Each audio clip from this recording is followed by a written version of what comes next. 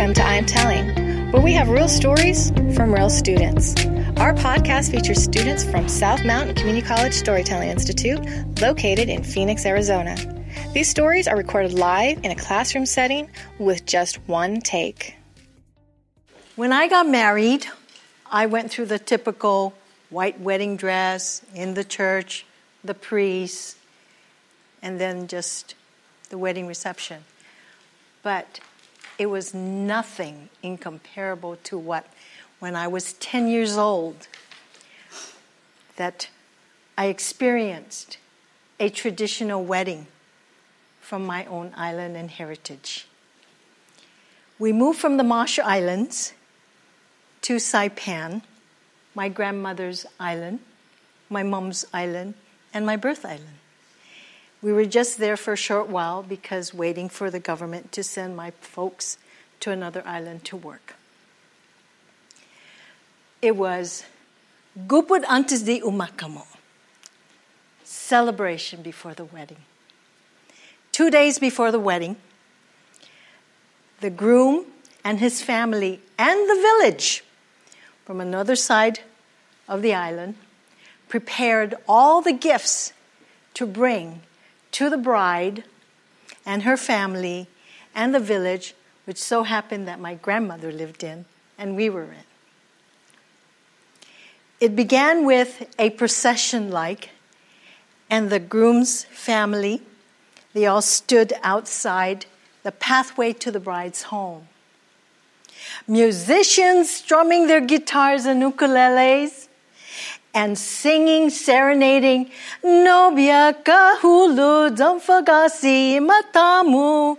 And it's an announcement to the bride that this procession of the groom is coming. You better get up and get ready for your wedding. And this is just the party. And women behind them carrying baskets filled with mamaon, the chew. Very important in the tradition.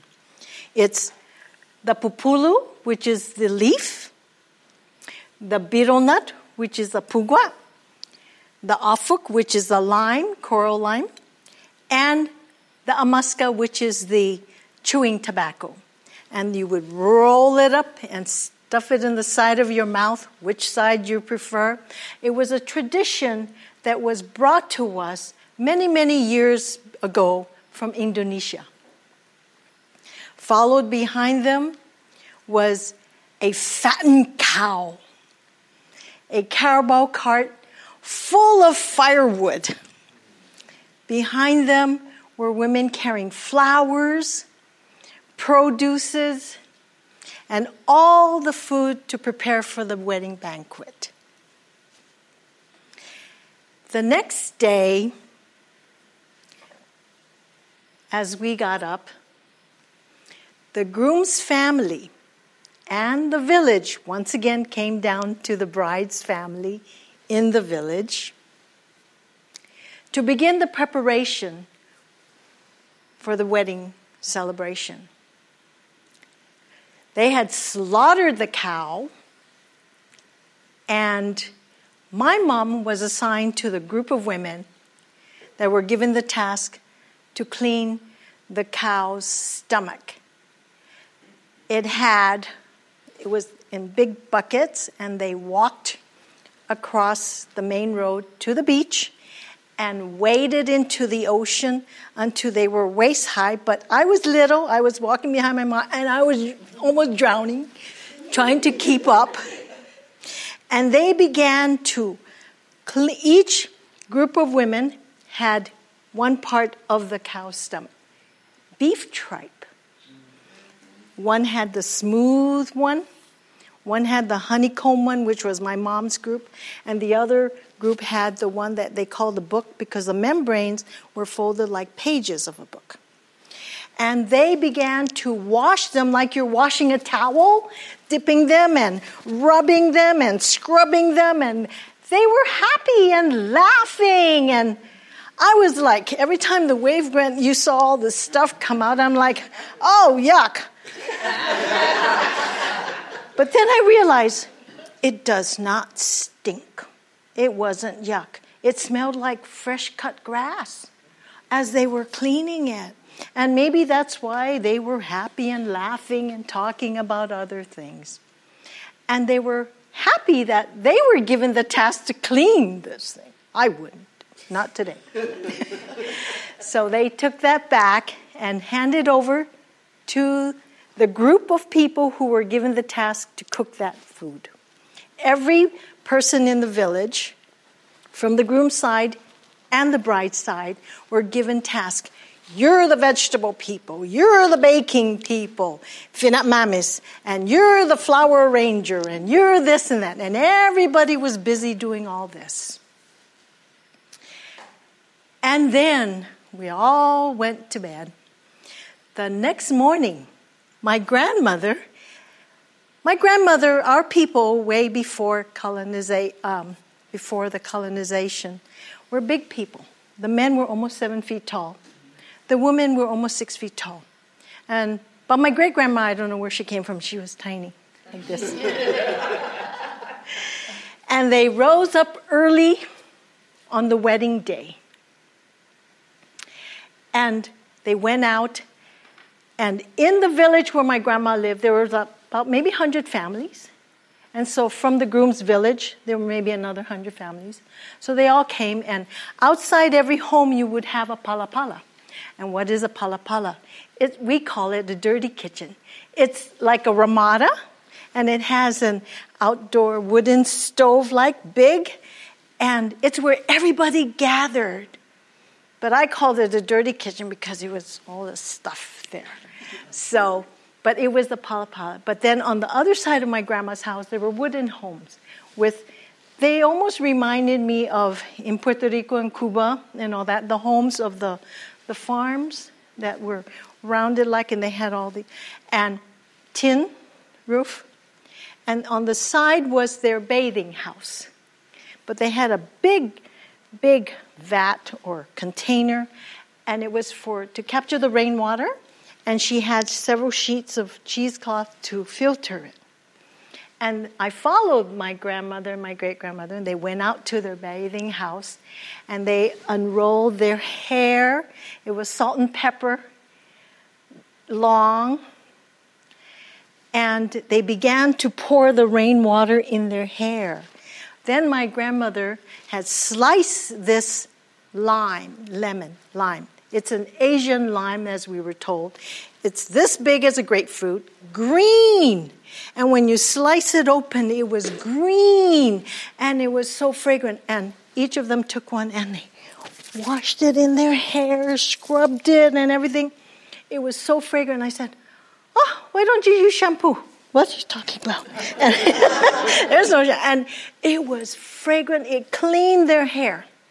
And when that one was done, they air dried it, combed it, and formed it into a beautiful bun. Adorned it with a comb that was from a turtle shell, carved out. And they stuck it on their head like that. Now, in their room, there was 2 beds. And I thought they were just going to wear regular clothes. No, they had several pieces, layers of their outfits. They were traditional. So first they wore, my grandma and my great-grandma, they put on this sleeveless white cotton slip. It went to the floor. Then the second piece was a half slip with an elastic waistline, and the bottom, it depends on how ornate you want it. You can put lace at the bottom. Then the next piece was the skirt. It was a bright floral skirt. It was a maxi skirt, so when you turned, the skirt opened up like that, like a flower bloom. And it was beautiful, so they got it on them and tied it on the side. And the skirt had a short train. And the train, you lifted it up, and it had a little ring, and you put it in your finger, and you carried like this and sashayed it like that. That was the purpose of that. Then I thought, when are they going to finish dressing? there's more. So they got this other piece, which was a half white cotton filigreed camisole, sleeveless again. They put that on, and I thought, oh, they're done. No, it was topped off with I called it a half jacket-like, but the fabric was mesh like a fine screen. And the beauty of that is that when they put it on and they pinned it, the sleeve was like a butterfly, but it was stiff. That top was introduced to our islands from the Philippines. And so if you see Imelda Marcos back then, she wore like this. That was introduced to us as traditional outfits. But it wasn't finished because the skirt had this floral print, and they took the design of that floral print and embroidered it onto the butterfly sleeve. So as you sashay, you can see the butterfly, it matched. But I thought, yay, we're done. Nope, not done. It was the chancletas. The chancletas was their slippers.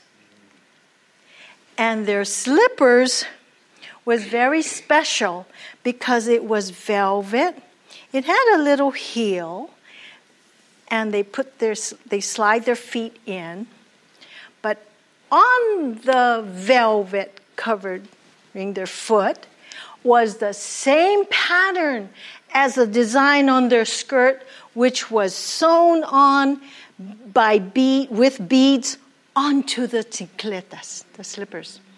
And so it matched. So when they sashayed, you saw the same design with the slippers and the sleeves. There were many aspects of the wedding, but those two, the cow washing the beef tripe, and my grandmother and my great-grandmother getting dressed in the old traditional outfits, I was so impressed that I was deciding how to tell my story, but this is how I remembered it at 10 years old. It cannot compare to anything I've seen in the modern days today, and they were beautiful. They were spectacular. It is no longer practiced.